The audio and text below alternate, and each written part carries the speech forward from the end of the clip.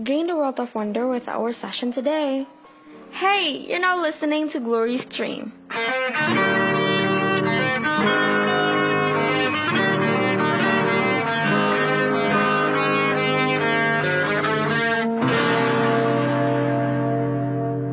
Halo teman-teman Glory Stream, semuanya yang ada di rumah. Hai, apa kabar? Ketemu lagi sama gue Marsha dan gue Bunga.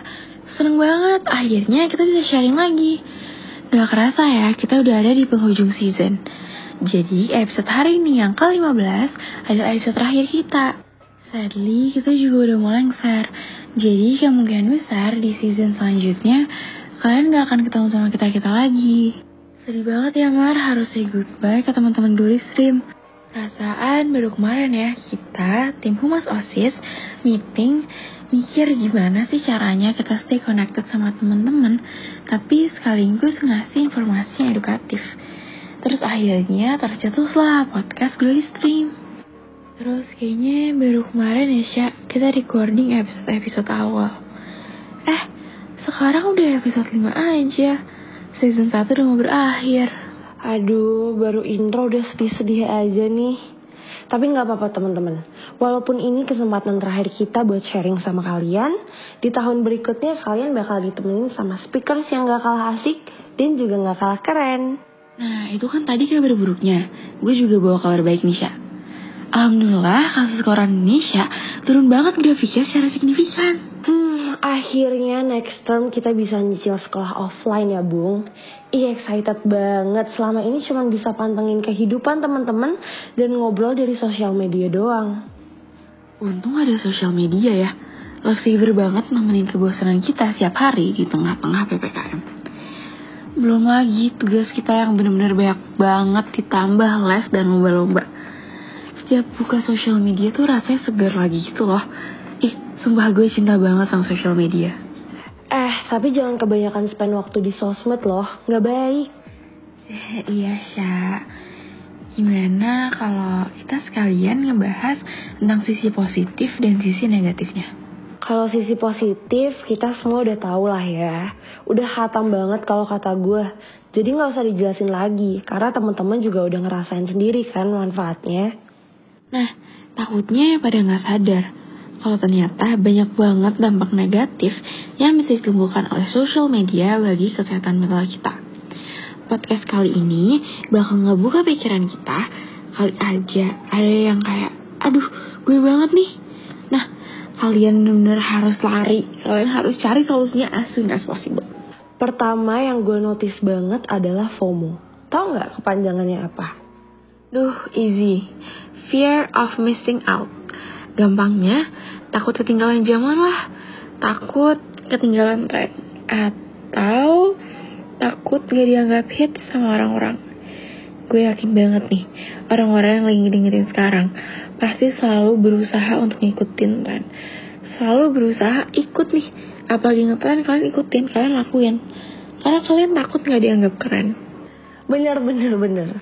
Tren di sosial media kan cepet banget berubah ya Bung.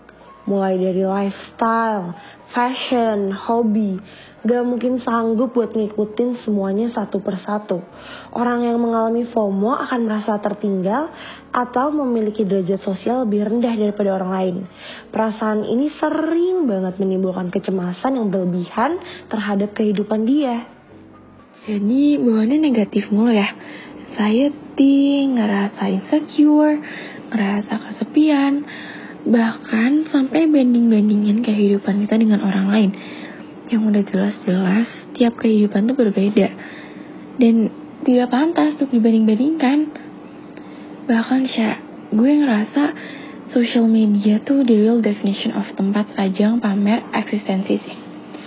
Ada banyak orang-orang yang physically attractive, talented, hidup dia berjalan dengan sangat mulus, kayak selalu happy, setiap buka snapgram orang lihatnya jalan-jalan di dunia lah, lagi main, kayak seru banget. Gue juga suka gak percaya diri sih Sya.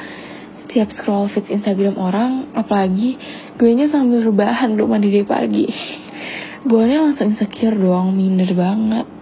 Iya, berasa hidup kita gak seseru orang lain ya. Tuh kan relatable banget, ternyata Bunga juga pernah FOMO. Gue juga pernah sih, sering banget malah. Gue lagi berusaha dalam suatu mindset sih, Sya. Dan gue berharap kalian semua yang lagi dengerin podcast ini juga ikut merubah mindset kalian. Bahwa apa yang ada di social media tuh cuma bagus-bagusnya aja. They airbrush your life or content, just like they airbrush your photos, taking away any imperfections. Karena kan kita nggak tahu di balik layar tuh aslinya kayak gimana sih. Because what you see on social media is not always real. Social media made us jealous over things, relationships, even lifestyles that don't even exist. Bener, takutnya kalau kita nggak nanemin mindset kayak yang Bunga tadi bilang, kita jadi terlalu obses menampilkan image yang enggak apa adanya. Kita trying so hard untuk menjadi seseorang yang bukan kita. Cuman biar gak FOMO nih, kita bela-belain ikut ini itu, acara party sini situ, trying to fit social media standar deh pokoknya. Bener-bener. Terus kita jadi ke-distract gitu gak sih? Mentingin hal-hal yang kurang penting dan jadi gak produktif. Lagian, sharing endless selfies and all your innermost thoughts on social media can create an unhealthy self-centeredness and distance you from real-life connections. Ini nih, ngelihat selebgram cantik di social media can create a low self-esteem or negative body image. You may even have patterns of disorder eating. Aduh, badannya bagus banget, abisnya kebentuk. Sumpah, itu dia bare face. Ya ampun, mulus banget. Dia makan banyak kok gak gendut-gendut ya. Duh, yang kayak gitu-gitu tuh gak habis-habisnya deh nge-unlock insecurities yang padahal tadinya gak ada. Again, we never know what happened behind the camera. Parahnya lagi, every spare moment is filled by engaging with social media, leaving you little or no time for reflecting on who you are, what you think, or why you act the way you do. The things that allow you to grow as a person, semuanya tuh gak ada. Dan gak bakal ada waktu juga kan, kita terlalu fokus sama hal-hal shallow yang ada di social media. Nah, itu masih ada korelasinya ya sama penjelasan sebelumnya. Di sini kita ingin listeners untuk lebih aware dengan kesehatan diri kalian sendiri. Kecanduan media sosial itu biasa terjadi tanpa disadari loh guys. And that is why it is pretty dangerous. Secara general, kecanduan media sosial ini artinya kalian memantau media sosial 24/7 atau setiap saat. Misalnya lagi makan, minum, lagi ngumpul bareng keluarga. Kalian pokoknya multitasking aja, gak bisa pokoknya lepas dari social media kalian. Hati-hati ya, jangan nyepelin kecanduan media sosial ini. Nah, kalau misalnya kalian udah ngerasa kecanduan nih, yuk ganti mindset kalian yang tadinya udah deh lanjut aja scrollingnya. Jadi, it's time for social media detox. Social media detox. Sering denger sih, tapi boleh dijelasin lebih lanjut gak, Bung? Nah, pastinya kalian pernah denger lah ya yang namanya detox. Apalagi buat kalian yang sering mantau dunia perdietan. Pasti udah paham banget lah detox itu apa. Nah, bagi yang belum tahu, detox itu sendiri diambil dari kata detoksifikasi yang artinya proses pembuangan toksin. Nah, kalau social media detox, itu artinya proses pengurangan penggunaan media sosial dalam jangka waktu tertentu.